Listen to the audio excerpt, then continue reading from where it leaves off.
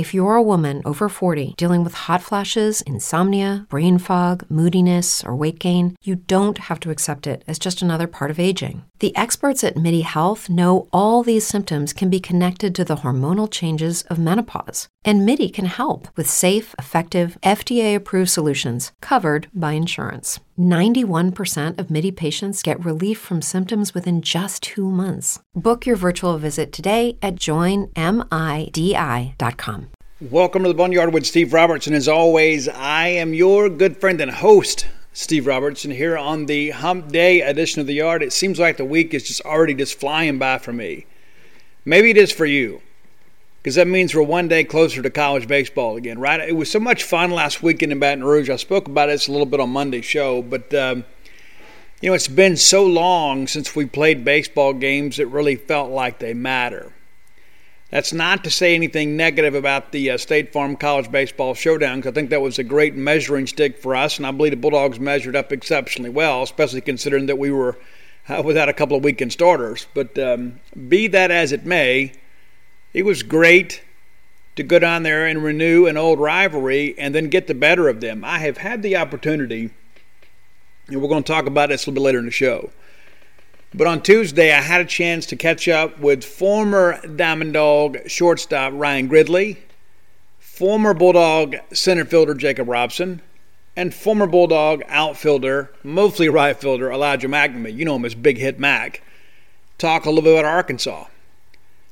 And every one of those guys kind of gets back to, it's difficult for them to stay on topic because they're so excited about Mississippi State baseball.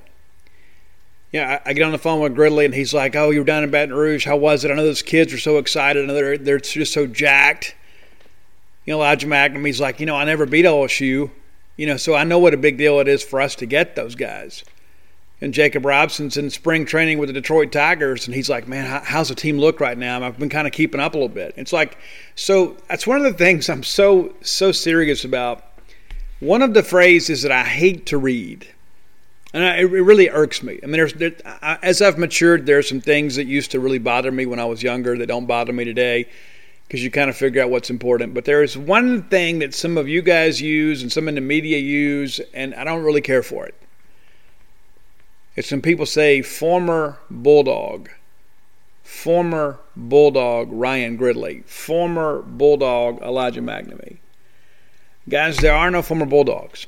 There are former Bulldog players, but there are no former Bulldogs. Because if you could have heard the glee in their voices as they spoke about Mississippi State taking 2 out of 3 from LSU in Alex Box Stadium, you would understand those guys are still very much Bulldogs. It's exciting to me to be in this position to be able to talk to these guys. As a matter of fact, I wrote a story about it. It's on Gene's page right now for free. It's called Arkansas Bulldog Baseball Series with Arkansas has been feast or famine. So we're going to detail that a little bit later in the show. But I wanted to share with you guys, just the exuberance from your former players, about the big weekend win. I've spoken to John Cohen, I've spoken to other people, and it's like, it's one of those things where when you win the first 2 and you can't close the deal on Sunday, it's like the worst thing in the world. It's like the worst feeling in the world because you understand how competitive the SEC is.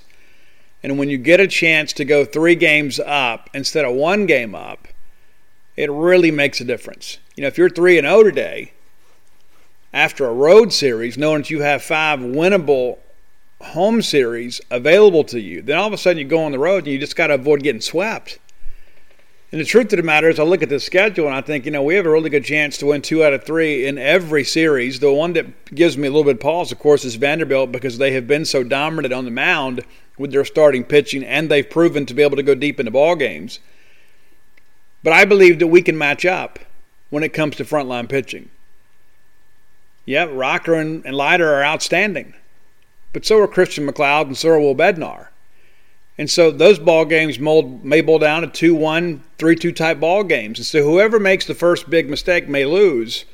And I believe we're going to be able to get them on Sunday. And so you begin to think, okay, if I can find a way to win a game Friday, Saturday, I got a chance to steal this series on Sunday.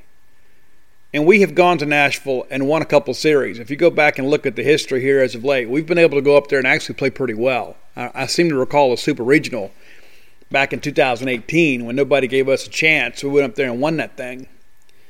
So there's so much of this that is yet to play out. But we're not playing Vanderbilt this weekend. We're playing Arkansas this weekend. And hopefully before we get to Arkansas, we're going to play North Alabama. And so I say that to say this. Let's take a deep breath here and let's enjoy the season. You know, for many of us, it's like it's almost like, you know, when you play an old 80s video game, you know what I'm saying? Like you play and play and play. Like maybe you're playing Galaga or something, which I play regularly, but you play Galaga and you get up there and you're over 100,000 points and it's like you lose your third man and then you got to start over. And you just want to get back to where you were. That's kind of how it feels sometimes with some of our fans when it comes to Bulldog baseball. It's like, you know, we got so close, Steve, back in 18 for playing for national championship. You know, we were in the winner's bracket, and Oregon State had to beat us twice, and they did. And so then all 2019 comes along, and we're like, listen, we got to get back to Omaha. I mean, it's Omaha or bust. And I agree with that. But let's not rush through the season without taking a moment to kind of take it all in. Because it means more to me this year, perhaps, than it ever has. Because of all that we lost last year. And you don't make that up. You don't. So let's take a deep breath. So you know what? We're going to worry about Vanderbilt when we get to Nashville. We're going to worry about playing Ole Miss when it gets Super Bulldog weekend. Right now, let's enjoy, hopefully, playing North Alabama and then getting together at Duty Noble Field with our biggest crowds of the season and playing Arkansas. Let's focus on that. And I say that for all of our collective mental health here, right? Because how many times do we get to the end of the year? You know, listen, we've never won a national championship. Right? We can all agree on that. That's a factual statement. But we've had some great years in baseball. Now, I believe this team can contend.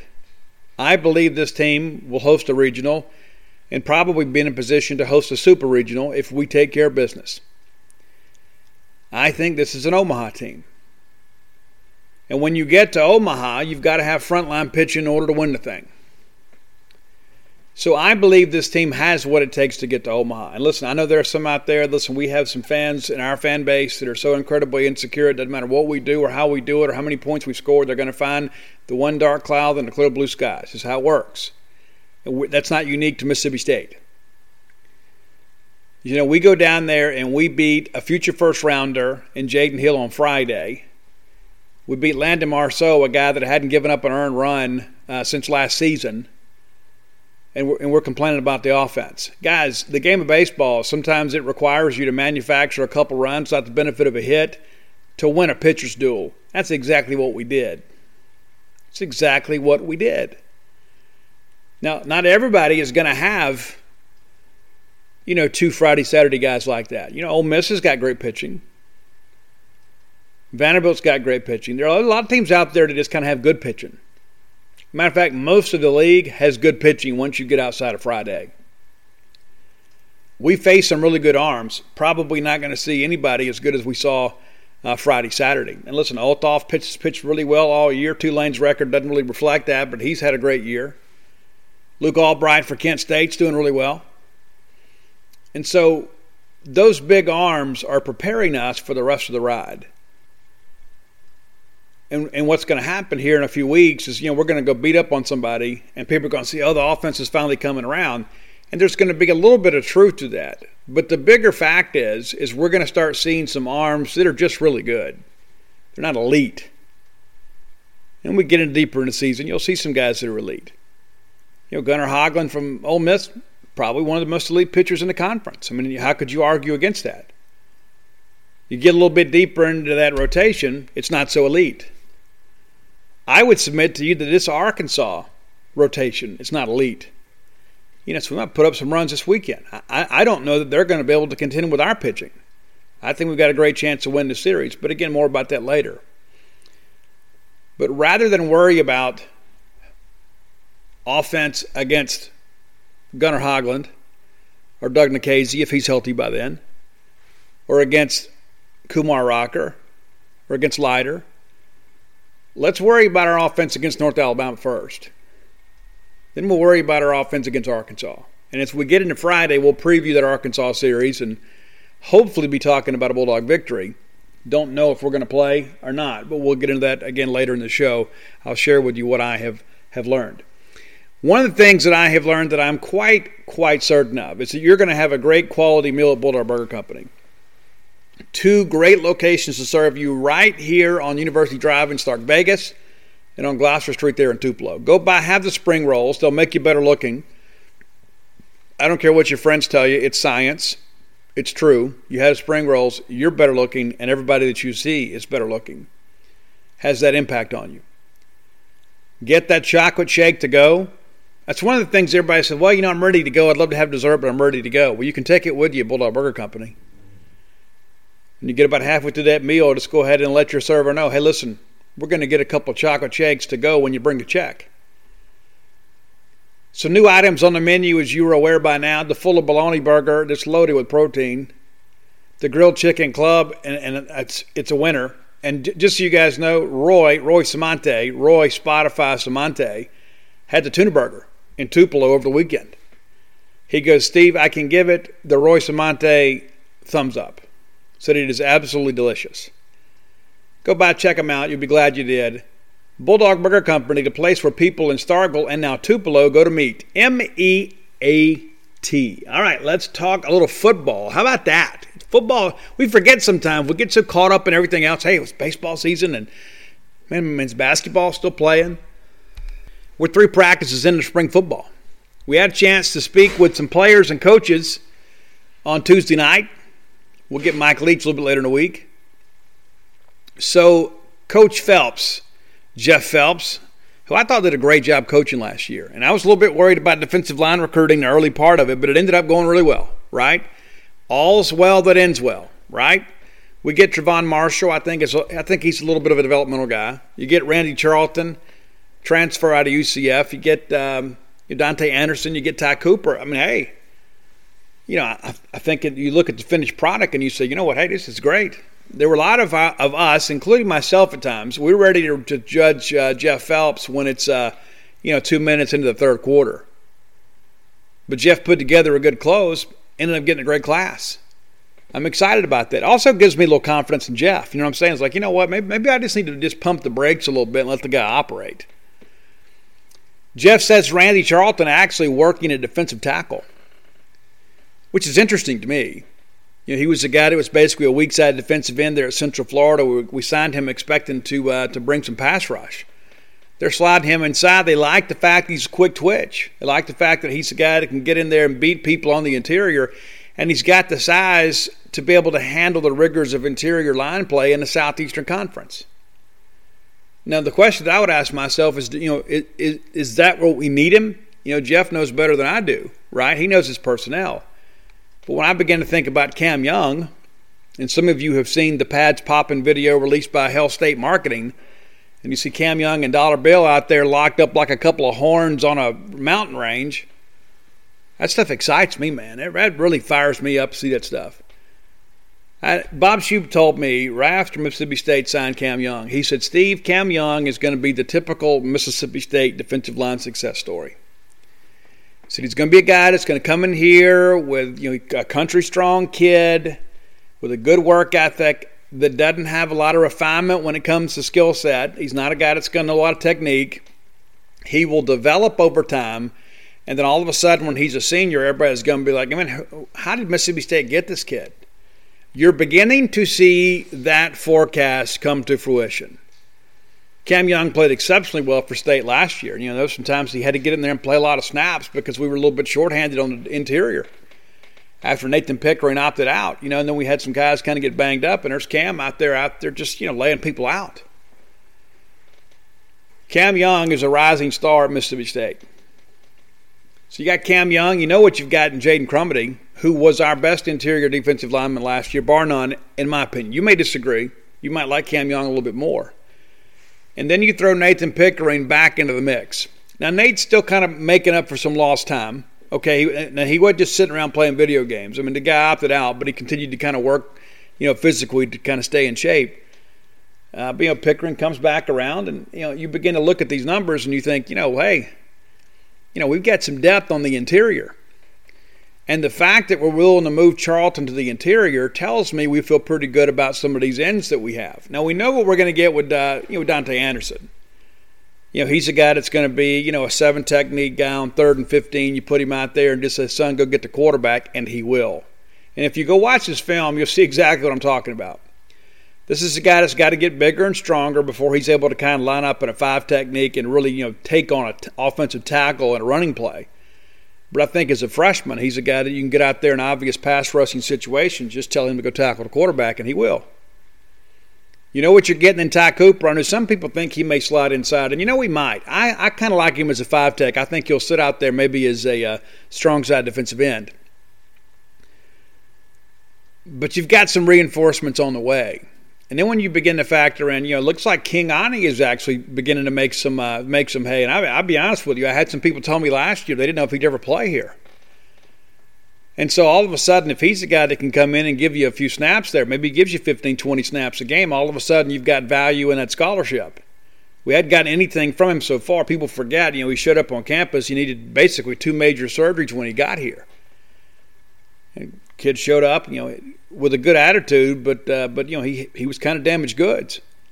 So you spend a year getting him healthy, and then last year you kind of spend him a year getting him acclimated, and now maybe he's able to contribute some. Maybe he's down a depth chart a little bit, but Phelps mentioned him as a guy that was really kind of a factor at defensive end. Now, you know what you've got in Jack Harris and Aaron Odom.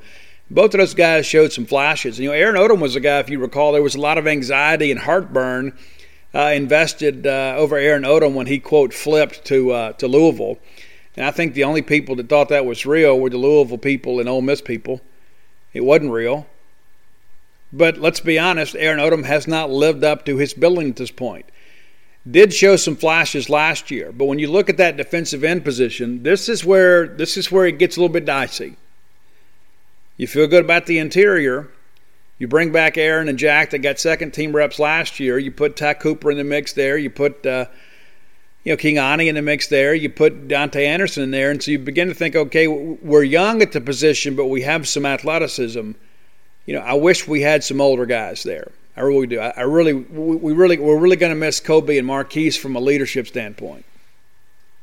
But I trust Jeff Phelps. That defensive front last year, despite being shorthanded at times, was very, very good. And some of that is a product of the scheme. And so I'm not going to sit here and try to do Jeff Phelps' job for him. But it was encouraging to hear him speak and to kind of talk about how some of these things are kind of shaking up for us. Football talk is this time of year is exciting. I mean, it really is. And I think a lot of it, too, is because I think most of us feel like we're going to take a step forward this year. I know we all hope that. I think most of us actually believe that. And I'll tell you, the reviews that I have gotten, I've spoken to, 5 assistant coaches now. It's like, hey, we're a much better looking football team today. Much better looking than we were even late last year. We didn't get the benefit of spring practice last year. Tyson Brown done a great job. And everybody you speak to involved with Mississippi State football just speaks so glowingly of Tyson Brown. This is a guy that knows what he's doing. He's always on the cutting edge of things. Workshops some things, talk to other people, always adding some things, kind of tweaking some things, making sure that he's getting the most out of those workouts for your football players. Multiple coaches tell me we're in better shape now than we were at any point last year. Guys made a lot of substantial gains in the weight room in January, February. Now they're out there making it all happen. That's why Midnight Maneuvers was so much better this year. Number one, we kind of knew what to expect. We understood what the standard was. But also, too, we're a bigger, faster, and stronger football team. Linebacker is one of those things, too, you look at and you begin to say, okay, all right, what are we going to do now that Errol Thompson's gone? And that's a great question. Yeah, there was some. Bulldog fans, many of us grew up in a time we didn't lock our doors. We didn't feel the need to. We didn't have a need to. But the world is a much different place today than it was when we were much younger. Surely you've seen your neighbors have these video doorbells and things of that nature. You can have the same peace of mind, but also the convenience that you grew up with our friends at Eufy. That's EUFY. Very, very, very, very simple product here. Very easy to install, and you set it up with just a Phillips screwdriver. No drilling required, no power tools, anything like that. You get the keyless entry. You don't have to fumble around with the keys when you got your hands full. You never have to worry about your kids losing their keys. Or perhaps you've got a rental property and you worry about people passing that key around. You also don't have the anxiety of having this battery that goes down on you. Guys, you got 4 months of power here, and you get a low battery notification before it runs out so you can charge it back up. It's pretty simple. There's no monthly fee, unlike a lot of other brands that charge you that fee. You can have your recordings locally and never have to pay for storage. Eufy is also on standby for you 24/7, and you can get a worry-free experience with an 18-month warranty, all backed by our professional customer service team. Contact them anytime by telephone, email, or even live chat, which is awfully convenient. And here's the thing. There's just so much out there in the world these days. Wouldn't it be nice to know maybe who visited your door when you're out, or perhaps have the security of knowing that you've got video surveillance if anytime somebody comes to your door? Well, you absolutely can. Make sure that you look for Eufy Video Lock. That's visit EUFYofficial.com/video lock to see how you can gain complete control of your door. Bulldog fans, rodeo season is here. That's right, the Dixie National Rodeo. Get ready to roll, man. And I remember being a kid, that was like the biggest highlight for us. My grandmother would get us tickets every year, and me and my brother would wear our cowboy outfits. We'd put our boots on, have our chaps, our vest, and we'd go up there, and just in case one of the cowboys got a little bit scared to get on a horse or a bull, we were willing to do it. Yeah, for sure. Guys, boots aren't just for going out to a country western bar and doing a little boot scooting. Maybe you got a little Texas two-step in your game. Tecovas can make you look better than ever. Absolutely. And here's the deal, too. That's the thing, the versatility of Tecovas is you can wear them somewhere nice, or you can live life where you don't go gently. That's what Tecovas does for you. Yeah, it's a rugged, handsome boot. It's my favorite boot brand, and it should be yours, too. Be sure and check them out. Tecovas believes in Western for all people, and you can feel that when you go into their stores. When you walk in, you'll be greeted like family, offered a boot shine and a drink, and maybe even an adult beverage if you prefer, and you can get custom fitted for a new pair of Tecovas boots. You can get custom leather stamping or branding, whatever you need to make it feel somewhat individual. Look up your closest store at tecovas.com. But if you can't make it to a store, Tecovas delivers the most premium quality and most comfortable Western goods right to your door. Visit tecovas.com. That's TECOVAS.com. And you know what, partner? Point your toes west. Hope that Errol might reconsider and come on back. But I don't know how realistic any of that was. I think Errol's a guy that's been in school forever, ready to get out and go make a little money. And listen, I think Errol's going to get drafted too. Now, Errol's not going to be a guy that's going to wow at the combine with a 40. You know what I'm saying? I mean, he's not going to go out there and run a 4.48. He's not going to be the talk of the combine like Montez Sweat was. But when you put the tape on, you see a guy that's always diagnosing plays, always getting there, taking good pursuit angles. You know, his film will speak better. His college production will speak better than maybe his testing numbers will. And I understand the NFL draft is an analytics game, but somebody out there is going to take a chance on Errol Thompson just because of the fact that he is just a good football player. Smart guy that won't embarrass your franchise. I mean, this is just one of those guys you look at and say, you know what, I want this guy on my team. I want this guy out there making tackles for me. I want this guy out there making everybody around him better because that's who he is. So we're going to miss that from him this year. You know, Nathaniel Watson's a guy, and it's interesting too. I'm going to be real candid with you guys too. Nathaniel Watson wanted to play wide receiver in college. Even though he was committed to Mississippi State, he was still kind of out there talking to other schools, and you're kind of curious to find out if they let him play wide receiver because that's what he wanted to do. He wanted the ball in his hands. There are a lot of people out there that could have told him, yeah, you can play wide receiver. And then a week into practice, I say, hey, listen, why don't you go with Coach so-and-so today and just work with him and see how that fits. And the next thing you know, the wide receiver coach not returning your text. If you don't think it happens, you're kidding yourself. It happens all the time. I remember Russell Shepard. I'll chase this rabbit trail here for a second. Russell Shepard was considered by many to be the number one quarterback in America. I put his film on, and I guess there was 8, 9, 10 minutes of highlights, but he never threw the football.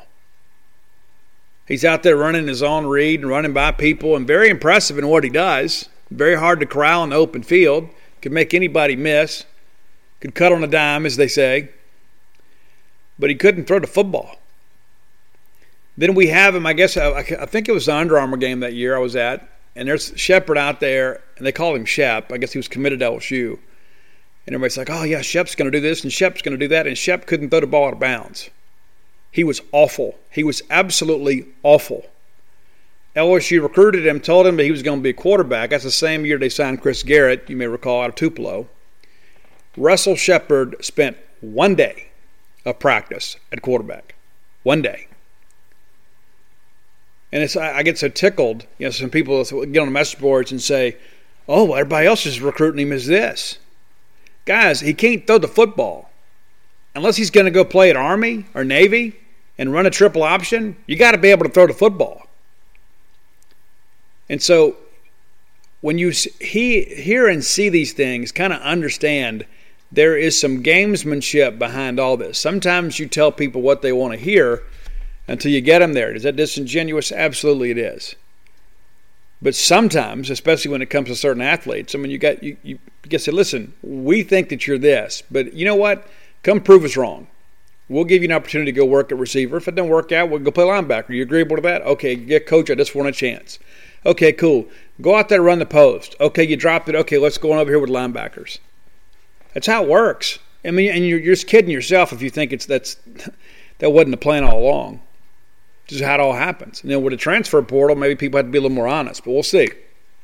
But Nathaniel Watson really wanted to play wide receiver because he liked being impactful in the ball game. It wasn't that he was greedy or selfish. Just, he enjoyed playing wide receiver. He enjoyed getting in the end zone. Of course, he wasn't fast enough to play wide receiver in this league and a little bit too bulky. Not quite quick twitch enough, as they say.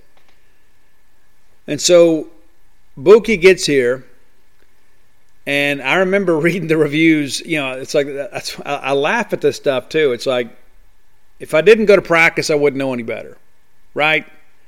And so right now we're locked out, so we're kind of dependent on secondhand reports. But I read all these glowing reports about how Watson's looked in practices that I attended when he was a freshman.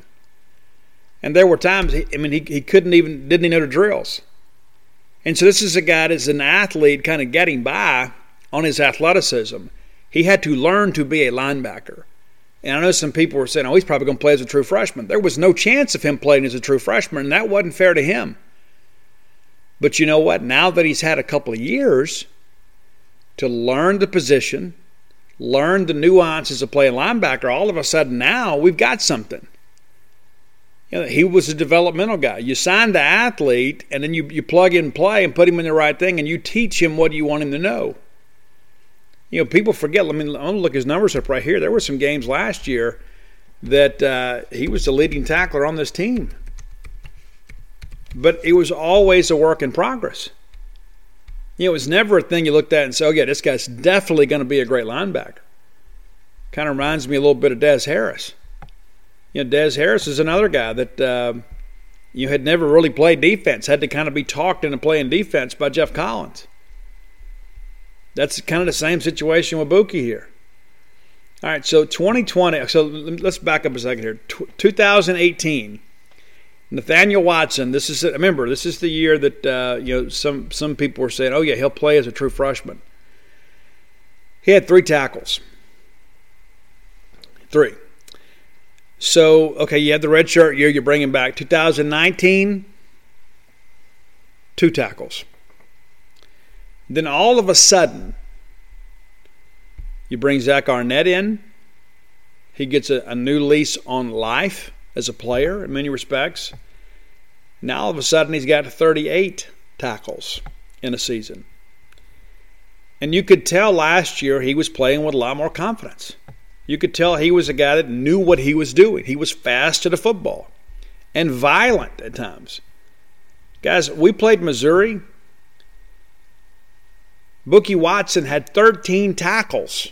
13 tackles. And, of course, that's after Errol Thompson got ejected for the game on that targeting penalty. It was somewhat questionable. So he's got to go in there basically live without a net and kind of lead this defense, and he gets 13 tackles. Ole Miss, he has 8 tackles. This is a guy that, remember, 2019 had 2 tackles. He made a tackle in every game this year. Didn't play a whole lot in the Armed Forces Bowl because Errol Thompson's back. And so my point being is that when he was given the opportunity to play some substantial snaps this year, played pretty well. But he wasn't this surefire linebacker prospect out of Maplesville, Alabama. That just wasn't who he was. This is about the development from your staff and his ability to commit to the process and work hard to get better. And so now all of a sudden Errol leaves and you're like, okay, well we've got a guy right here already that has played all 3 linebacker positions because he was kind of the jackknife linebacker and he had to learn. And so that's the guy that I think you can be excited about. Probably will be the guy in the middle, I think, when it's all said and done. I know Deshaun Page was a guy that was kind of signed with those ideas in mind, but he's getting some work at both Mike backer and out there on the strong side. But he's not a guy that's, when you begin to kind of work this thing out, he's not going to be a Sam backer. He's played some strong side, played some weak side. But again, you look at what Bookie Watson did, and you bring Deshaun Page in. I think he'll be a little more productive earlier in his career because he is from a defensive background. But I think you can start to feel a little bit optimistic about the linebacker position. You know what you got with Aaron Brule. No question there. One of the best pass rushers in the nation. And so then all of a sudden you begin to think, okay, well, Watson showed some real flashes last year. He's willing to get in there and put his nose in there and stick somebody.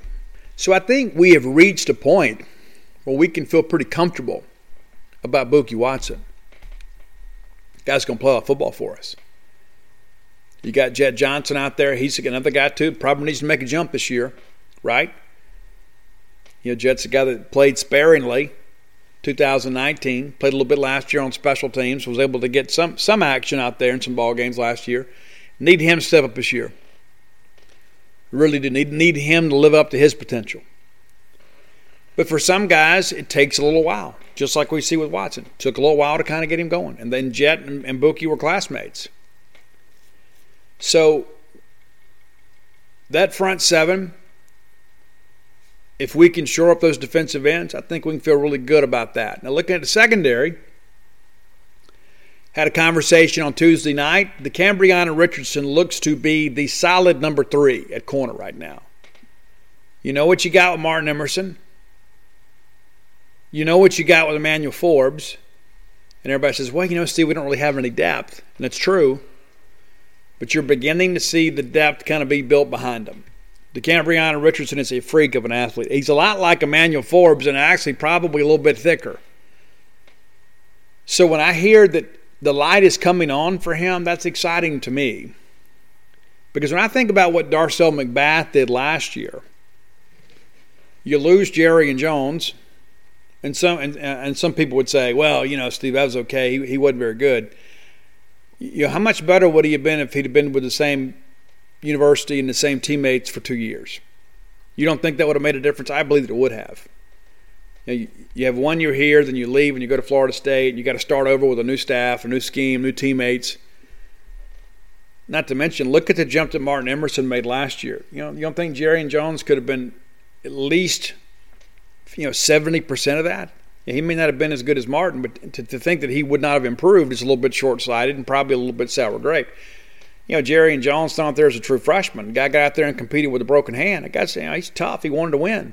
Things didn't go well, which led to his ultimate departure. But you lose Jerry and Jones. Then you decide to go with Esias Ferge, and that didn't work out. And Ferge is a guy, too, that's very competitive. He'll probably be the number 2 on the other side. But, we started him, and we had some busts. which opened the door for Forbes, and then he ended up just taking it and running with it, and running with that turnover chain all the way to the end zone. Put a handful of pick sixes on the books for you. He's already tied the school record in pick sixes. And so when I hear DeCambrion and Richardson is stepping up, now all of a sudden I think, okay, I know that I got 2 All-Americans on the front team. I got a serviceable guy in Furge on the second. Now all of a sudden I'm rounding this thing into form, and I got DeCambrion and Richardson, a guy that we believe we absolutely stole late 2 years ago. Now all of a sudden I don't enter the fall thinking, okay, we got to build a depth chart. I think it's already there. Now it's about just kind of refining it and kind of getting some guys behind him. Jalen Reed's a guy that we signed. We dropped him, we signed him. He's been basically a solid special teams guy for us. Hadn't played a whole lot. Maybe he ends up being, a depth guy or a career special teams guy. I don't know. We'll see. And I hate it because I really like Jalen Reed. But again, it's in the Boy Scouts, right? I mean, it's not like, well, let's get this kid a chance because I like him. You got to go out there and produce. So I'm not as worried about corner right now that I was last year. Because let's be honest, going into last year, the only guy we had that we thought we could count on was Martin Emerson. Because you remember Tyler Williams quit. I mean, we can put whatever label on it we want, but he quit. And so you lose Tyler Williams, you lose Jerry and Jones, and then you're basically forced to play a career special teams guy and a freshman opposite Martin Emerson. Martin Emerson played more defensive snaps than anybody on the Mississippi State football team last year. Maybe we don't give up a touchdown against Auburn if he's able to get a blow earlier in the ball game. I don't know. He also should have been in cloud there instead of being impressed, but, I digress. But my point being is that our depth at corner in the spring is better than it was in the fall last year. So we're ahead of the game there. Then you begin to think about safety, and listen, I keep hearing that Jalen Green is an absolute freak. And I laugh, to be honest with you, I laugh at some of these people that say, Jalen Green didn't live up to the hype. Sometimes guys just need another situation. Sometimes you need a reset. Jalen Green's getting that here. He also was with the coach who recruited him to Texas, in Jason Washington. You think Jason Washington would have went out there and got that kid if he didn't believe he could play? You don't think Jason Washington still has friends in Texas that can say, listen, hey, Jason, we missed on this kid. He's an absolute turd. You don't think that information would be available to Jason Washington? Of course it would be. You go out and get Jalen Green because you know what he can be. Maybe he's underutilized there. Maybe he is unhappy there. Maybe he and the position coach don't get along the way he and Jason did. I don't know. But I can tell you the returns on him from spring have been really good so far. They tell me that he absolutely just exploded in midnight maneuvers. And that he was a guy that really worked hard. Kind of unfamiliar with the drills in the beginning, but as this thing began to wear on, he became one of the guys that people looked at and say, hey, that's a guy to watch. That excites me. Colin Duncan got better as the year went on last year. I think we can all agree to that. Colin Duncan was a guy a lot of people kind of questioned Mississippi State signing in the first place. Thought he might be a G5 guy. I don't believe that. I think he's another guy, too, that his best football's ahead of him. Fred Peters, of course, kind of working back through. Mike Leach told us last week there's nobody that was out. There are some guys that are limited. They're going to be careful with Fred. Fred's got a chance to play the nickel again. Fred comes back 100% healthy. I think we know what we got in Fred Peters. And that excites me. Dylan Lawrence, another guy around him back in the shape. And C.J. Morgan, I don't know how much that guy's going to play.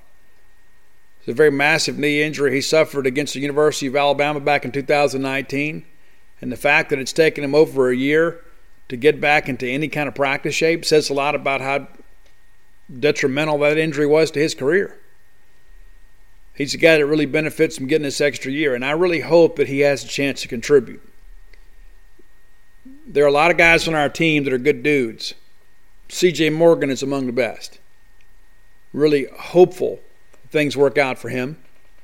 I remember going over and watching him play in high school. Drove over to Shreveport, watched him play. And then Jamboree. It was packed.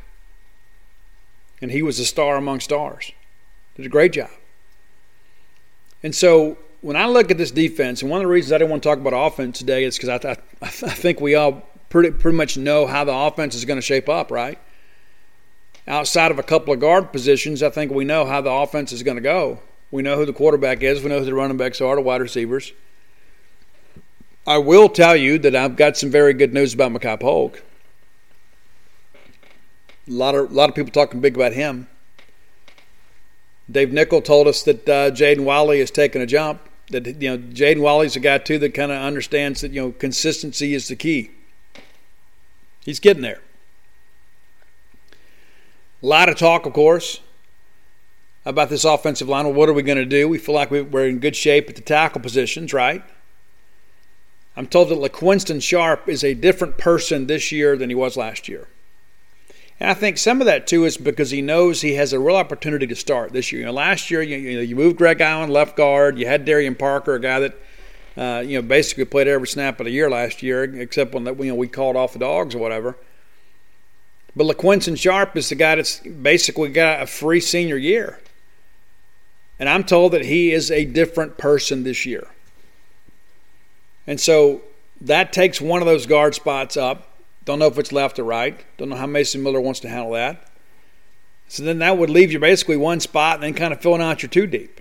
And some people always say, well, Steve, what about Scott Lashley? Scott's still not back. He's still not 100%. And so they're being careful with him. But I just don't know what to expect from him at this point. Is he anything more than a solid two deeper? I just don't know. But I do think that we've got some guys there that can play. And LaQuinston Sharp, not the tallest guy, but he's got long arms. Got a good wingspan, can keep people away from him. He can kind of cover the gap between he and the tackle out there. But, most of our questions as a football team are on defense. And so I thought, you guys might want to hear some defensive talk. And so I talked to a few people and said, hey, listen, how's it look? We're off the record, of course. I'm just curious. How does this guy look? How does that guy look? Who stood out in practice? And so when I hear these things, especially about linebackers, I get excited. When I hear these things at corner, I get excited. When I hear this about Jalen Green, I get excited. When I hear about defensive ends, I kind of hold my breath a little bit. When I hear about the interior defensive line play, I think, it's time to get excited. But I think really the storyline at this point for us, really as a football team, is what are we going to do at the defensive end position to generate some pass rush? To me, that is the one question we have to answer between now and opening day. I think we're going to be much better offensively. I think we're going to be really good at backer. I think we're going to be really good in the secondary. What are we going to do at defensive end? And listen, there were some times last year we struggled to generate a pass rush unless we brought a blitz. And listen, Zach Arnett's a blitz-happy tactician out there. But there are going to be some times you're going to want to drop 7 or 8 guys into coverage and kind of get some pressure from your front. We kind of struggled to do that last year, especially after Marquise Spencer went down. So that's the question at this point that Phelps and Arnett have to figure out. Who can we put on the field that can play the run and generate a pass rush? So, to me, that's really the biggest question about this football team as we get ready to finish up spring practice here in a few weeks. All right, time for the top 10 list brought to you by Dr. Robert Yarber. You guys have heard me talk about Doc several times. He's a Bulldog through and through. Known him a long time. Matter of fact, got a Bulldog from him. How about that? Exciting times. And so if you're a person that struggles with ear, nose, and throat problems, you got your answer today.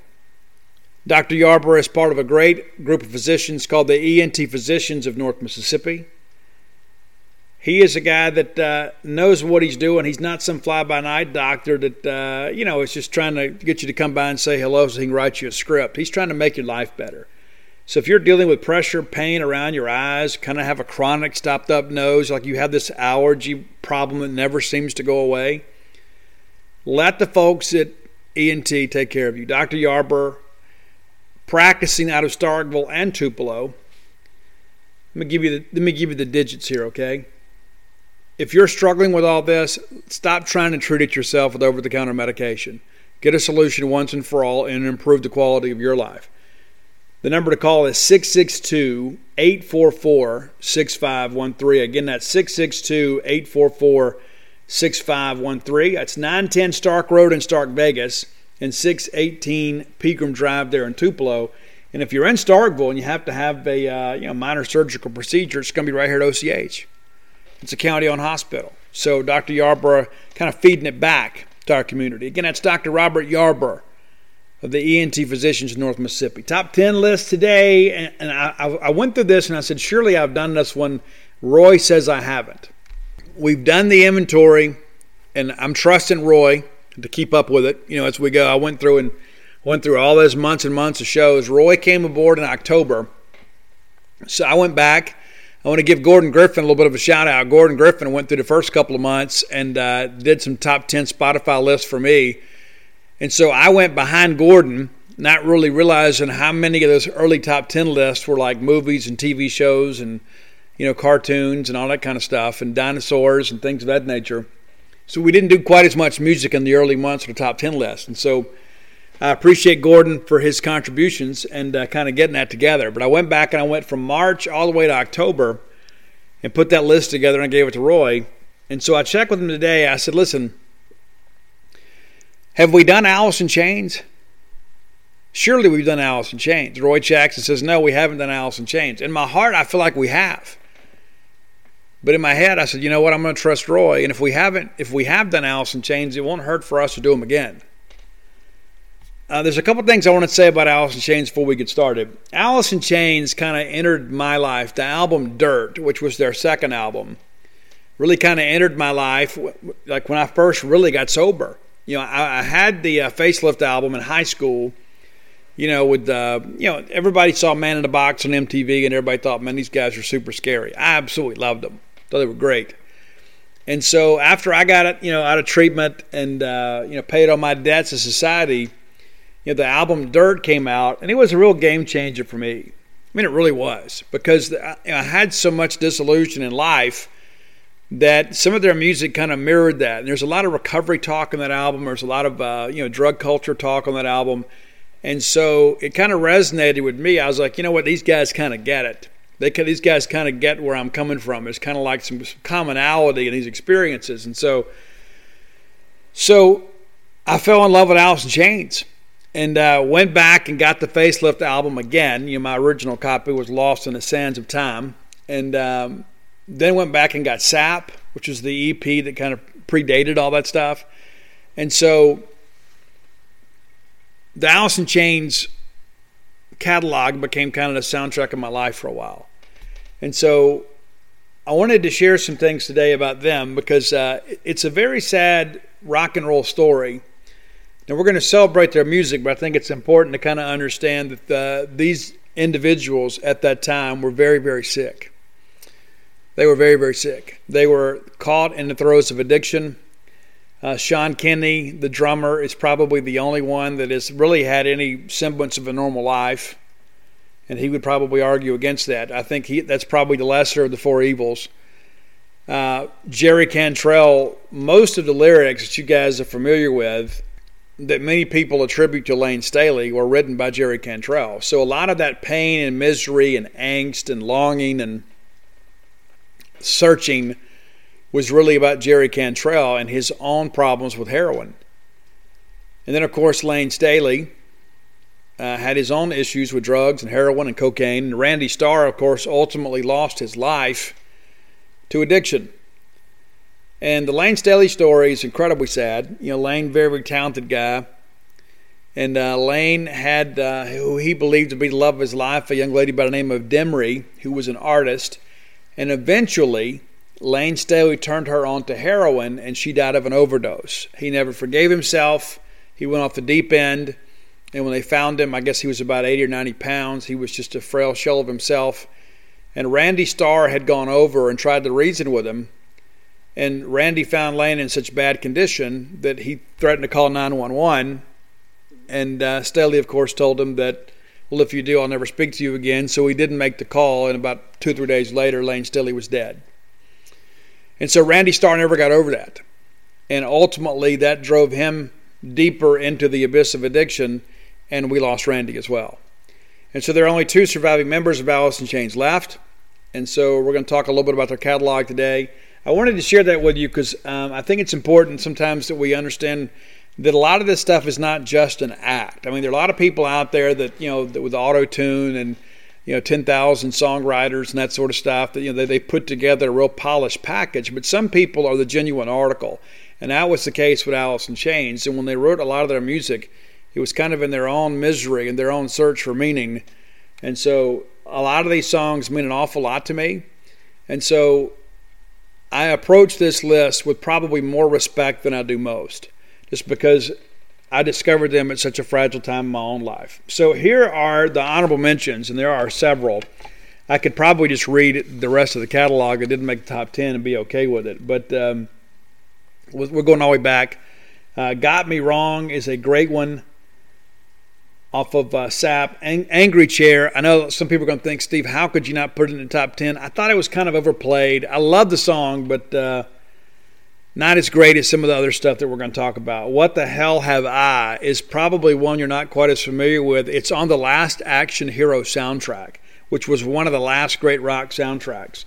Down in a Hole is a song that's been covered by just about everybody. Rooster is another one that didn't make the top 10 that I know it's one of your favorites. I think it's probably the most listened to Alice in Chains song, which kind of saddens me a little bit because I think there's so many other songs that are better. And then there's The Real Thing off of Facelift. I love that one. I love the swing in it. I think you'll dig that one. And then again, it was kind of the first single off the album that is self-titled, that is affectionately known as the Tripod album, which is a dog with 3 legs. And then Heaven Beside You was another one that got a lot of airplay. So here are my top 10 Alice in Chains songs, and 9 of the 10 are sung by Lane Staley. I had to get and check my brain because I really dig that track, and I think that's really the only really great Alice in Chains song since Lane's untimely passing. There are some really good ones. That's the best one in my mind in the post-Lane Staley era, and I just, to be honest with you, I can't bring myself to go see them. And maybe that's something I got to deal with, but I just don't feel right about going to see them. It doesn't feel the same without Lane.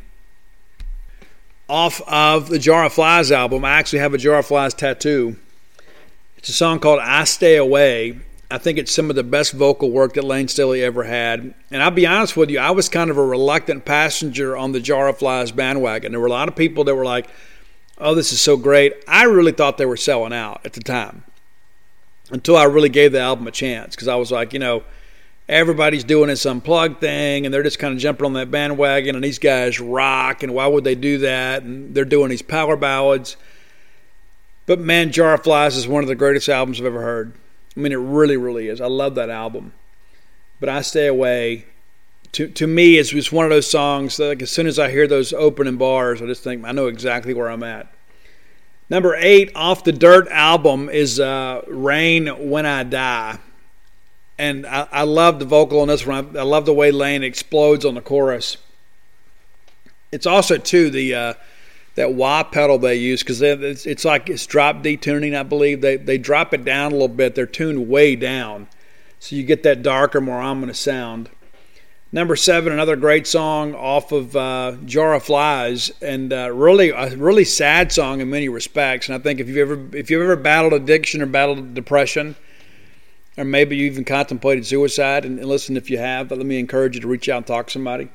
But the song Nutshell kind of encapsulates a lot of those feelings. And I think that's why it's called Nutshell. It's just one of those things where you just feel like you can't go on. And so I've been there, and many of you have as well. And so that song kind of stands out to me. Number 6, off the Facelift album, an absolute rockin' tune that probably doesn't make the radio very often, but it's We Die Young. And it's about addiction. It's about people in rock circles, people that live fast and die young. Number 5, and this is a deep cut, and I would say the casual Alice in Chains fan probably has no clue about this song, but I absolutely love it, and it's number 5 on my list, and it's Bleed the Freak. I love the way the song builds, and I love the way that Lane really kind of attacks the song. It's like it's kind of restrained yelling. So we get into the top 4 here, and I think most people would agree these are the top 4. I know some of you are going to say, Steve, I can't believe Rooster didn't make the list. Get over it. Number 4 is No Excuses, and that was the first single off the Jar of Flies album. No Excuses that I know. And I love the vocal on that one too. Number 3, it's got to be Them Bones.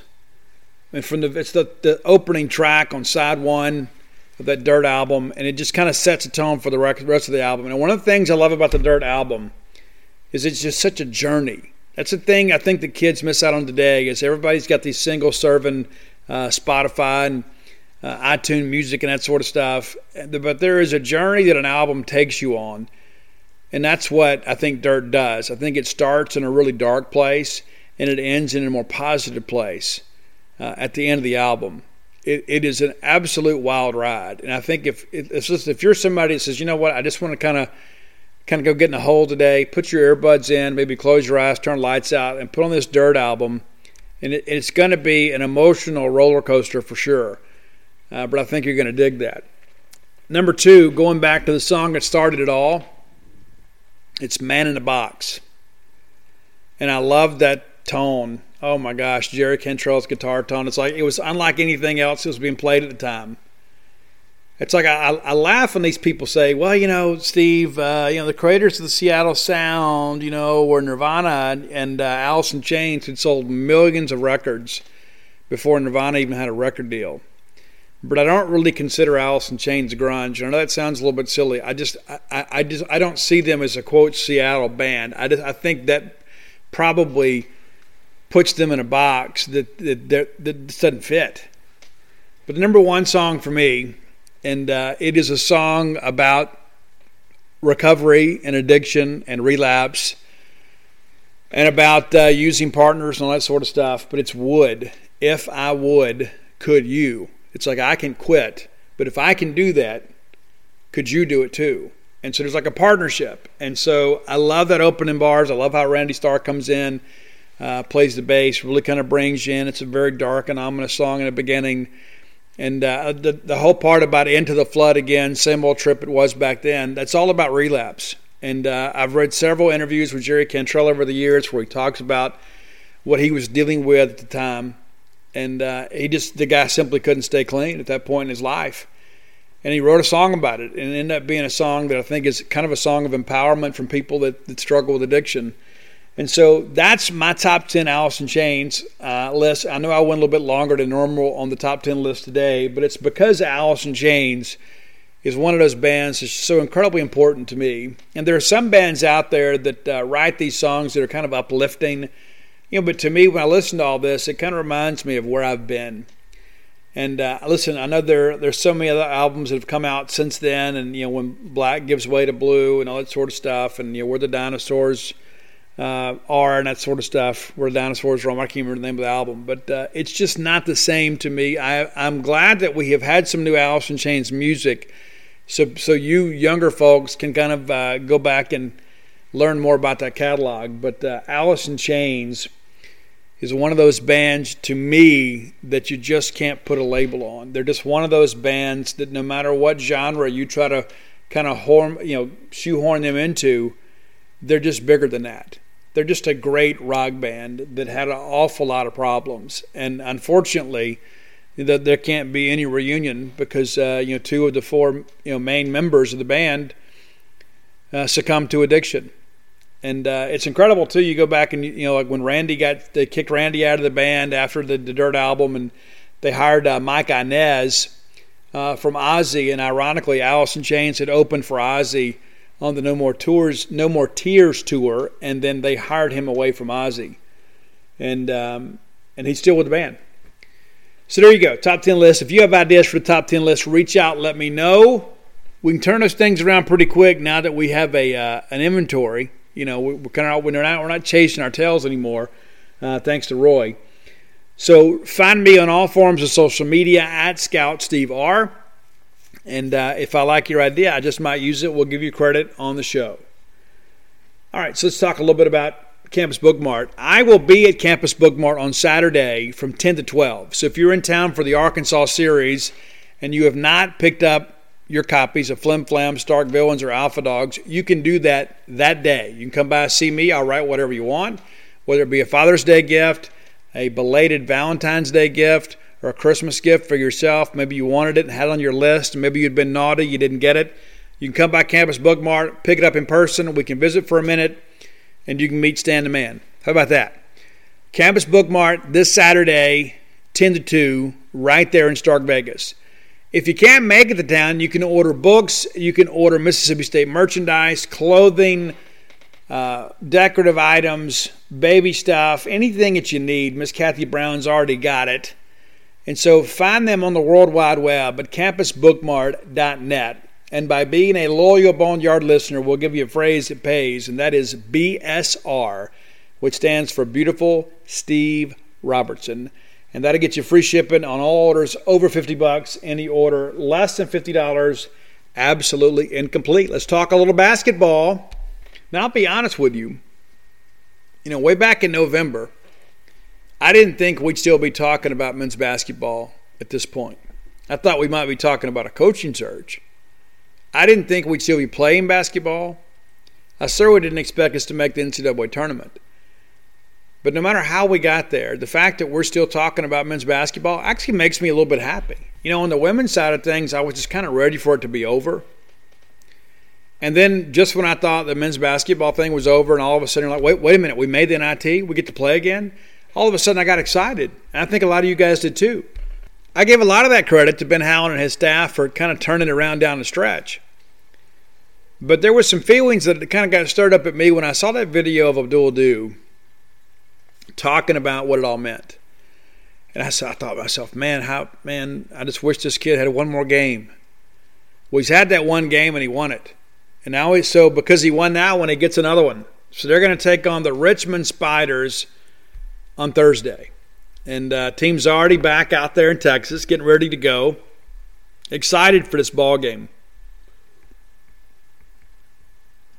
I hadn't always been able to say that.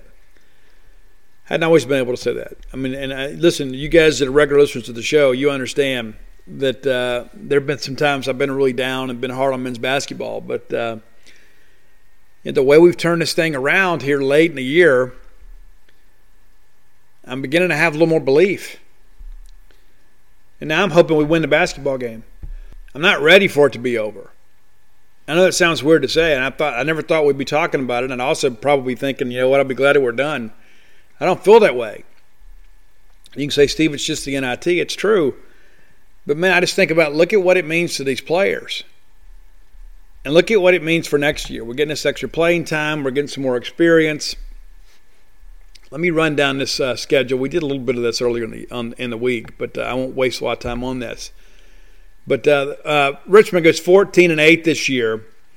They take down Morehead State, and then they win at Kentucky. Win in Rupp in the second game of the year on ESPN, 76-64. They went through a stretch there where they didn't play because they had some games canceled or postponed, shall we say. They take down our friends Wofford. They beat Northern Iowa by 10. They lose on the road at West Virginia by 16. They bounce back and win at Vanderbilt 78-67. I think that's when we all kind of first realized that they were going to have some issues. Here's another big win. They beat Loyola Chicago 75-73. Turn right around, lose to Hofstra. They take down Davidson at Davidson 80-74. They lose at home to St. Bonaventure 69-66. The Bonnies, of course, just played LSU in the NCAA tournament. They beat URI 80-73. They win at George Mason by 20. They take down LaSalle at home by 6. They go on the road. They lost that game. They go on the road and beat St. Joe. You guys are familiar with St. Joe. They are a basketball school up there, to say the least. Then they went through another stretch where they had several games postponed due to COVID. They bounce back and take down St. Mary's 90-49. They lose to Virginia Commonwealth, beat Decanes, beat UMass. They lose to St. Louis. Those are guys you should be familiar with. We just beat them ourselves. They lose at St. Louis 72-67. Then they lose to St. Joe's. They lose to Duquesne in the Atlantic 10 Championship tournament. And so when you begin to look at this thing, you say, okay, well, listen, they've got some big wins early, not so much late. They do make the NIT. They take down Toledo 76-66. Let's take a brief look at that, and we'll kind of move forward here. 76-66 winners. They're actually down at the half in that game by 6 and came back and then outscored Toledo by 16 in the second half. Absolutely dominated the second half. Looking at these numbers for Richmond, Jacob Gilliard played all 40 minutes, 18 points. Tyler Burton also pitched in 18 points. Nathan Kao, 15 points. And then they get 10 off the bench from Soleimani Kurasai. I apologize, Soleimani, if I mispronounce the last name. But you get 4 guys in double digits, you're going to win most of those games. And then Matt Grace goes 8 points himself.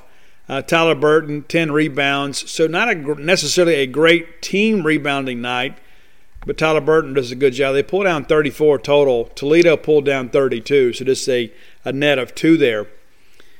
But didn't exactly light it up from three-point line, did the Rockets of Toledo, just 6 of 26. And then Richmond goes 8 of 20. They were 14 of 17 from the line. Didn't foul a whole lot, but they did get Nathan Kao out of the ball game. And, they had 2 guys foul out and still found a way to win the ball game. Pretty cool stuff. So this is, again, a game that I think we can win. Now, is this team capable of beating us? Well, yeah, anybody that's still playing in any tournament that you're in is capable of beating you.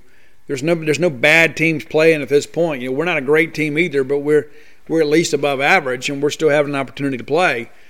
But when I look at this, I say, you know what? If I'm Ben Howland, all I have to do is point out to this team, hey, guys, they went on the road and beat Kentucky and Vanderbilt. We lost to both of those teams. We beat both of those teams, too. We split with them. So if they're capable of beating teams that have beaten us, they're capable of beating us. And so we shouldn't overlook anybody. Not that we could afford to with our record, but I think for Ben Howland, this is a pretty easy message to convey. This is a team that is certainly capable of beating us. We're going to have to bring our best effort. And so you begin to think, okay, well, what happens, what happens if we win? What's next for us? After all this craziness that has gone on this year, you have a chance to go have, a pretty good experience somewhere. Those are the things that you begin to look at and say, you know what, we just didn't need to have an opportunity here to play. We just wanted to be over with. But, if they're going to have this thing and invite us, we might as well play as long as we can. I hate these people with these pop-up ads. I'm sitting there trying to pull up some numbers for you guys. It drives me crazy. And so the whole tournament this year is played in Frisco, Texas. So there's not going to be the trip to Madison Square Garden that we ordinarily would have. And so that's a good and a bad thing. Okay, you don't have the incentive of saying, if we win this one, we get to go to the Big Apple. But you get to keep playing. And just kind of looking at this bracket, it's, I haven't updated this thing in a while. But, on our side of the things, you begin to think, okay, you beat St. Louis, you beat Richmond. Can we get the Western Kentucky matchup? Can we get that to happen there in the semifinals? And that'll be played March 27th. So like we're going to play Thursday, we win. We're going to go right back around and play on Saturday. If we win, we play on Sunday. So we got a chance to close this thing out this week, and it's a pretty cool thing, the fact that we're still playing. And so I hope you all feel the same way. I hope that you're not ready for this thing to end. Because if they invited us and our guys have gone out there and played, for no other reason, you have to just think about Abdul-Adu, man. I mean, how cool would it be for him to have a chance to continue to play just for a few more games? And I've had some people tell me it's not completely out of the realm of possibility that he comes back. I don't expect it. But I think maybe there was like some, I don't know, but people kind of caught up in their feelings saying, you know what, maybe he'll come back. We'll see. I don't expect it. But he can come back. but I also think Abdul-Wadud's going to have a chance to play basketball for a long time overseas and make some money because he is a rebounder and a shot blocker. If you're looking to make your move to the Golden Triangle, look no further than our friends at Portico. Portico, a new residential development right off Garrett Road. So if you're coming off 82 and you turn on 12, like going towards campus, the very first right is Pat Station Road. That takes you right to Garrett Road. I mean, basically, it's just across Old West Point Road there. Behind the Chrysler Jeep dealership. Very easy to located to get to campus, pardon me there. Just 1.1 miles from campus. You could run to campus if you wanted to, if you're so inclined. I think you're going to be happy over there. 2-bedroom, 2 baths, 4-bedroom, 4 bath. They got a house that fits everybody. Whatever needs you have. If you're looking for that game day getaway, you can get it right there at Portico. And you know what? You might be able to Airbnb it. The weekends you don't use it. There's always something going on around town. There's always something that brings people to campus. If you're like me and you wanted to get to Starkville and stay, and that's what I wanted. And I'm here until they put me in a nursing home. I mean, that's my approach. And so if you're like me and you want to be here and be a part of all this, Portico's the way to go. You need more information, you can reach out to our friend Brooks Bryant. He's my friend, your friend, everybody's friend. Brooks a great guy, played baseball here at Mississippi State, and I believe in doing business with Bulldogs whenever I can. And he is absolutely a Bulldog. He's here for everything. He's not just a baseball guy. Brooks Bryant is concerned about everything. And so if you want to do business with like-minded people, you call Brooks today. 601-416-8075. And listen, don't delay with this, okay? A lot of people say, we've always wanted to do it. Just do it. Pick up the phone right now, 601-416-8075. Do it today for yourself. Stop putting it off. And if you want to be in the first phase, you better move quickly. Only a handful of houses left in that first phase. And then they're going to begin construction on second phase, here in a couple months. And so if you want to ensure that you go ahead and get settled and then you can be here for the summer, be here for the College World Series, whatever, you can go and do it now. And that way, too, you get things lined up. And maybe you don't want to move the kids until after the school year. That's cool, too. But, you can go ahead and begin doing your due diligence now. Listen, it's already March 24th, right? So before you know it, in less than 2 months, kids are going to be out of school. And you're going to be ready to move. So make Portico your next move. All right, let's talk a little baseball. We mentioned North Alabama was set to play Mississippi State on Tuesday. They pushed the game back. And for the first time in forever, the meteorologists at Mississippi State were wrong. We could have played the game, probably should have played the game. Now we're set to play on Wednesday. And listen, the forecast doesn't look great. Now, Mississippi State has announced that they're going to make a decision about first pitch by 10 a.m. tomorrow or today. So that way you guys won't all jump in the car, after lunch and we'll come racing up here only to find out that we're going to play earlier or not going to play at all. So looking at the forecast that continues to kind of change hourly. So let me back up here. So there's not supposed to be, the chances for rain have diminished tremendously for Wednesday. I forget what day it is. I'm recording this today, and it's Wednesday.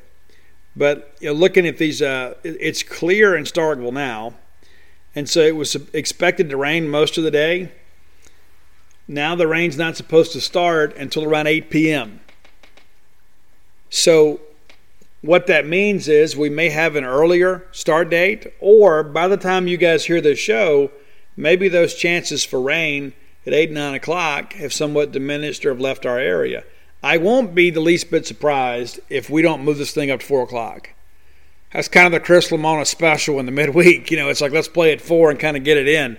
So be advised, kind of be weather aware and kind of keep up with what's going on with your Mississippi State social media. There's a lot of people out there that are not employed by the university that are involved in these Facebook groups that do a great job kind of communicating information. So as they get the emails that perhaps you're not getting, they go post them in those groups. Or if they get a tweet or something like that, they put it out there. And of course at Gene's page, we're going to have the latest and all that stuff too. So the information, my point is going to be readily available to you. But don't get up in the morning and think, hey, the ball game is going to be at 6 and never look again, because their chances are there's going to be some shifting around with that. I'd be fine for us playing at 4 o'clock, 5 o'clock, whatever. I just want to get the game in. Mikey Tepper expected to start for Mississippi State to make his first college start. He has pitched a couple times for us. Excited about him, and it's going to be a Johnny Holstaff day, which is what these midweek games are for. North Alabama is absolutely dreadful. They are 1-16 on the year, and I'll run down their schedule for you here real quick before we kind of move on. It is ridiculous to look how bad these guys have been. So North Al, the Golden Lions, I guess is who they are. They've lost 10 games in a row. They begin the year losing to Belmont. They lose 4 games to Stetson. They lose to Tennessee Tech, who is dreadful this year. They steal 1 from Arkansas Little Rock Friday night game in Florence. How about that? And then they lose the next 2, 9-1, 10-3. Then they lose to UT Martin. They lose 3 to Liberty. They didn't score a single run against Liberty in a 3-game series out there in Lynchburg. They lose to Tennessee Tech again, 18-4. And then they lose this past weekend all 3 games to Bellarmine. You may recall Bellarmine split a 4-game set with Eastern Michigan the weekend before they played us. And so this is a team that is not good. This is a team that has struggled to score runs. They've struggled to keep people from scoring. Real quickly, looking at some numbers here, they have 1 player that is batting above 300. 1 player on the entire roster, and his name is Devney Daniel. Devney Daniel has played in all 17 games, leads the team with 18 hits, leads it with 4 doubles and a couple of home runs, and 4 RBIs. All of those team highs. And you begin to think about that. Those are team highs on a team that's won 1 game. He is a 6'1", 225 junior third baseman out of Warrior, Alabama. Probably feels like the lone warrior on this team. To kind of put it in perspective here, we talked about they have 1 guy batting over 300. They've only got 3 guys batting over 200. They're batting 164 as a team. I mean, these guys, you could probably go out and get 9 students out of the student section at Mississippi State and win this ball game. I mean, these are guys that are really, really struggling to do anything. On the pitching side of things, the numbers aren't any better. As a team, the ERA 6.99. Let's let that marinate for a second there. They have allowed 16 home runs, 5 triples, 36 doubles. They've struck out 129 and walked 92. Awful, awful numbers. Opponents are hitting 293 against them. They're not holding runners. They're throwing 20 wild pitches, 18 hit by pitches. They've had 5 balks. It's just not been a good year over in Florence. And it won't be a good night tomorrow night. And listen, people say, you know what, Steve, it's going to hurt us in the RPI. That's true, but we got to get these games in. And so if we don't play them, who are we going to pick up? Not really anybody. There's not anybody out there that we're going to be able to get. Listen, I get it. They're a 1-16 team. We got to get some work for some guys before we get ready to play Arkansas. So when we come back on Friday, we're going to preview the Arkansas series. Before we get out the door today, I do want to take a quick look around the league. You had a couple games in the SEC canceled on Tuesday. The Riverwalk Stadium Showdown, I guess is what they're calling it, Auburn and South Alabama, that has been postponed. Probably good for Auburn, who is now 11-8. I think South Al is good enough to beat them. LSU and Tulane is canceled. I would like to have seen that game played, to be honest with you. That game was canceled as well. So of the games that were played, Southern Miss takes down Alabama in Tuscaloosa 5-4. Good news there, right? I think that Southern Miss win is going to help us.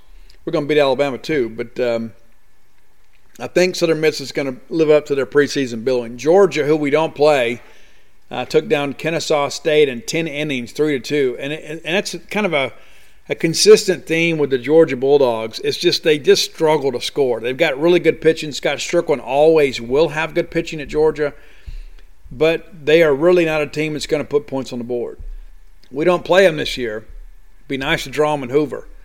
Kentucky gets by Butler 6-5. Nick Mingione got the Wildcats 14-4. They let one get away on Sunday. Should have swept Mizzou, had the lead in the seventh and let it get away from them. But the Wildcats 13 hits, 6 runs tonight against Butler, and 14-4. And we'll see them next weekend. Tennessee beats up on Eastern Kentucky 13-5. Tennessee now 18-4. I'm not sure how good they are, but they're a good team. It'd be nice if they could take a game or two from some teams that will help us. South Carolina bounced back after a rough weekend with an 8-3 win over the Citadel. Mississippi State will play the Citadel the same week they play South Carolina. So we'll play the Citadel on Wednesday, have Thursday off, and then play Friday, Saturday, Sunday there in Columbia. Arkansas, apparently still mad after the weekend, destroys Memphis 14-1. The Tigers managed just 3 hits. Arkansas pound out 13. Ole Miss gets by Central Arkansas, and that, to be expected, 5-2, and then 8 hits to 5 over there. Ole Miss committed a couple of errors there, but Ole Miss finds a way to win that one. Rice takes down Texas A&M. I'm really starting to get worried about the Aggies. They got absolutely shelled last weekend by Florida. They lose the midweek game. They had won 11 in a row, and now all of a sudden they've hit a rough patch. And you knew when you get into SEC play, things are going to get a little bit tougher for them. But you start dropping these midweek games. In addition to that, those are the things that get you fired. I could see A&M making a change at the end of the year. I mean, I really could. Vanderbilt gets by Lipscomb 11-3. Yeah, and it's people always talk about, Steve, State plays, these SWAC schools and everything else. Let's go look at Vandy's non-conference schedule and get back to me. They're not playing anybody better than us. All right, so that's a look around the league. And Friday we'll preview the league and kind of see who's doing what and who's going where. It's not separation Saturday just yet, if you know what I'm saying. But I think after this weekend we'll kind of have an idea of who's really bad. I think there'll still be a lot of teams that are pretty good and some that are really good. But I think after this weekend, we're going to see that some of these teams that are going to struggle most of the year will struggle. There's not a lot of teams that can turn it around like State did in 2018. You get 5-6 games out of first after a couple of weekends, you're going to have to struggle to get to Hoover. It's as simple as that. So we'll see how things progress. But, again, I love this time of year. I know you guys do as well. Excited to get back out to the ballpark on Wednesday. Ready to see the Bulldogs play again. As soon as we get done, I'm ready to go. I joked with somebody over the weekend, I guess on Monday. Again, the week's getting away from me. But this time of year, I could live on the road. I absolutely could. Because as soon as the Bulldogs get done, you get back to the hotel, you get your story written, you grab something to eat, you kind of get caught up on your rest. I'm ready to go again. I'm ready to go. That's the best thing about baseball. It's like, you play sometimes 4 and 5 days a week, and so it's easy to keep your interest. Football is one of those things we play on Saturday and we spend the whole week wishing it was Saturday. Like planning our trip back down here. But you know what, man? If I didn't have to come home, I wouldn't. I honestly wouldn't. I would live off a debit card, live in hotels. I'd be just as happy to do that and go to Cracker Barrel every day and just stay out on the road. It just simply wouldn't bother me. Especially during baseball season. It's so great to be able to get out and go watch the Bulldogs play, and sometimes you got to come home and get the mail and pay bills. But road baseball, that's the thing. When I did it a couple of years ago, I didn't realize how much fun I was going to have. I had done a couple of road series before, but I really committed myself the year that Jake was chasing the record at 19, that as long as Jake was chasing something and the team was chasing something, I was going to stay out on the road with him. And when the year was over, I told the people that I loved the most, I said, you know what, this has been the most fun that I've had outside of watching my own kid play. Probably the funnest spring and summer I ever had was 2013 when Ani was graduating. Of course, State was going to Omaha, and Ani was playing for the Mississippi Stars and also playing in the Cotton States League, and he was getting ready to go play, college baseball. And so that was probably the funnest summer I ever had. But number 2 was 2019. I got a chance to go to Omaha, watch the Bulldogs play, and I'd never been to Omaha before.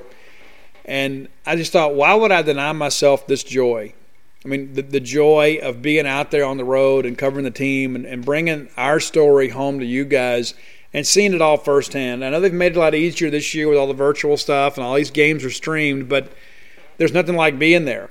And I commend Mississippi State, too, for not doing the post-game Zoom, because I think the people that make the commitment to actually go to the games should have the opportunity to have some exclusive content. And so I appreciate that, and I commend them for that decision, and we're going to do our best to get out there and cover every game.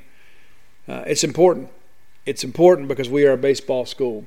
If you haven't done so, go to alphadogsthebook.com, and you can get personalized copies of Alpha Dogs, Stark Villains, and Flim Flam. And if you're looking for Stark Villains gear, and you should be, there's a bunch of those shirts popping up on Sundays at Duty Noble Field, people wearing their black and white Stark Villain shirts, and thank you for doing that. If you want one of those, go to starkvillains.com, and you can order it today. I talked to Jason earlier in the week. I know some people had ordered. They had run out of shirts, and so they had to get some more shirts in. So expect to see more of the Stark Villain shirts, and thank you guys so much for wearing them. I love the title of that book. Matter of fact, I'm wearing a Stark Villain shirt right now. And so look forward to seeing more of you guys out there and about. And listen, the ticket situation is better. And it seems like no matter what we do or how many more tickets that they make available, people are still griping about it. Listen, I need tickets. I got family coming in, and I need 4 tickets for the grandstand this weekend. My grandbaby's coming to town. She's 2-1 as a Bulldog fan.